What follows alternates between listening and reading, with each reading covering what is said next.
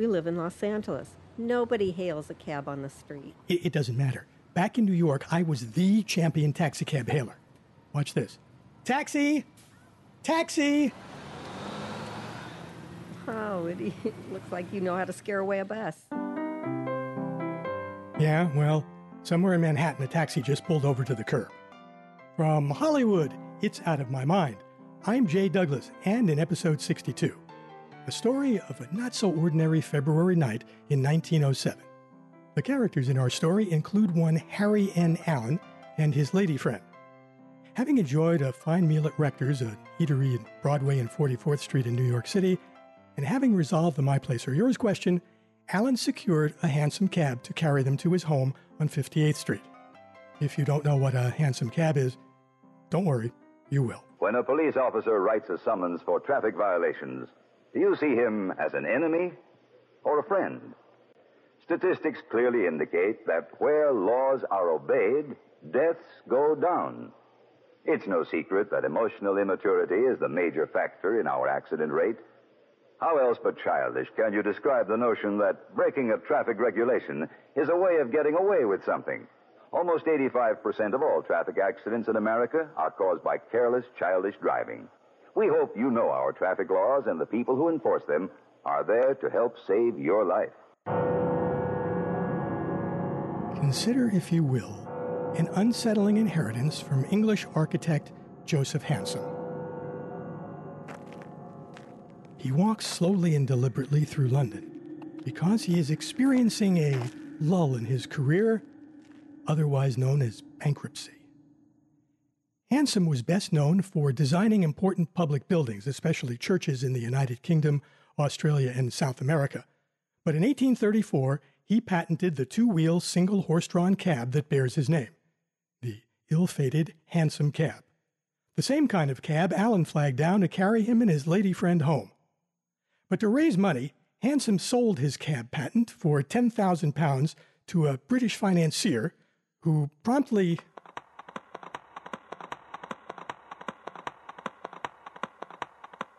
Hansom never saw him again. And the £10,000? Seriously? You want me to answer that question? If Hansom had offended some gypsies, we'd no doubt acknowledge this event as having all the earmarks of a curse. But he didn't. Frankly, we're done with him as far as this story is concerned, and instead let's jump across the pond to New York City, which is what hansom cabs did in 1869. Well, the cabs didn't jump, the idea did. And without any patents to worry about, the New York Hansom Cab Company, which served Brooklyn and Manhattan, manufactured its own cabs locally. Cabs just like the one that carried Allen and his lady friend that night. The president of the company swore his cabs would never use meters, and instead, he based the fares on distance and the number of passengers. 30 cents per mile for one person, 40 cents for two, and up to $1 an hour for waiting time. Those rates gave the cab company a nice, comfortable existence, until Mr. Allen entered the picture. Either Allen's cab driver didn't understand the concept of distance, or he'd had a falling out with mathematics somewhere in his youth. But the driver told his passenger the cost of a 3/4 of a mile ride would be $5. Being the perfect gentleman, and also a guy who thought he was going to score, Allen maintained his cool. Well, okay, he may have... But as we shall see, Allen may not have been so ordinary after all. He was a 30-year-old, well-connected businessman. He also may have had some gypsy DNA. That's my opinion. He not only cursed the cab driver under his breath, he also cursed the hansom cab business. In a mere 8 months, probably thanks to some spell having to do with chicken bones and horsemen... Use your imagination here. Allen turned the streets of Manhattan red.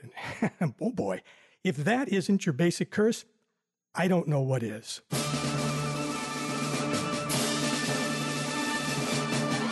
On October 1st, 1907, according to reports from the scene, New Yorkers saw a parade of 65 shiny new red gasoline-powered French cabs driving down Fifth Avenue. And those cabs, they were all equipped with meters. It was not only the people who lined Fifth Avenue who saw red, so did the hansom cab drivers.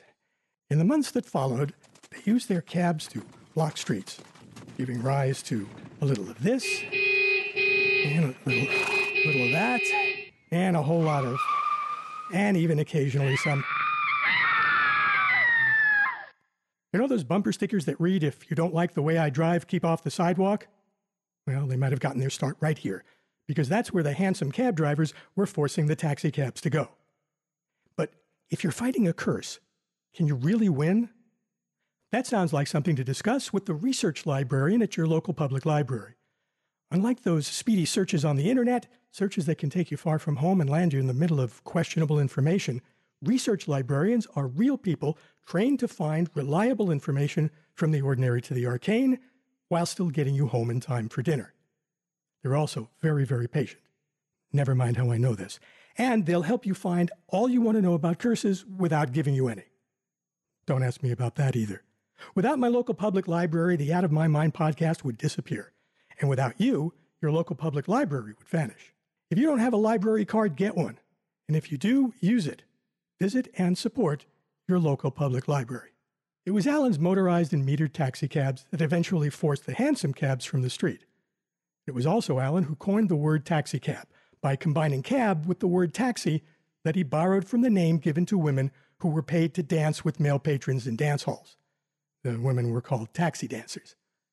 The New York City taxicab driver became a tourist attraction and an entertainment icon. It's no secret, though, that the New York City taxicab business is in trouble thanks to pressure from the ride-hailing services like Lyft and Uber, whose cars, ironically, don't have meters. Have taxicabs inherited the handsome curse? Ponder, if you will, one final bit of information. Ride-hailing services began plying New York City streets as high-tech versions of private, unregulated cars that provided transportation to the city's underserved areas. New Yorkers called these illegal cabs gypsies. And that's the story I call No More Horsing Around. My thanks to my wife for recognizing my ride-hailing capabilities. And as we head into the lazy days of summer, I've got a suggestion to keep your mind active. If you have an idea or topic for an Out of My Mind episode, let me know. Email me at jdouglas, that's the letter J, Douglas, at thetheaterofyourmind.com. Theater is spelled with an E-R. Or you can phone it to me at 323-465-3322. That's 323-465-3322. If I use your suggestion, well, you're going to get a payoff that, believe me, you won't be able to get anywhere else. While you're thinking up ideas, I've got a few of my own, and I'll be back next Tuesday at 6 a.m. Eastern with another one of them, a little-known story about well-known stuff, and we'll chat then. I'm Jay Douglas. Out of My Mind is produced by Penny Summers and is a copyrighted feature of the Theater of Your Mind Incorporated, Hollywood, California.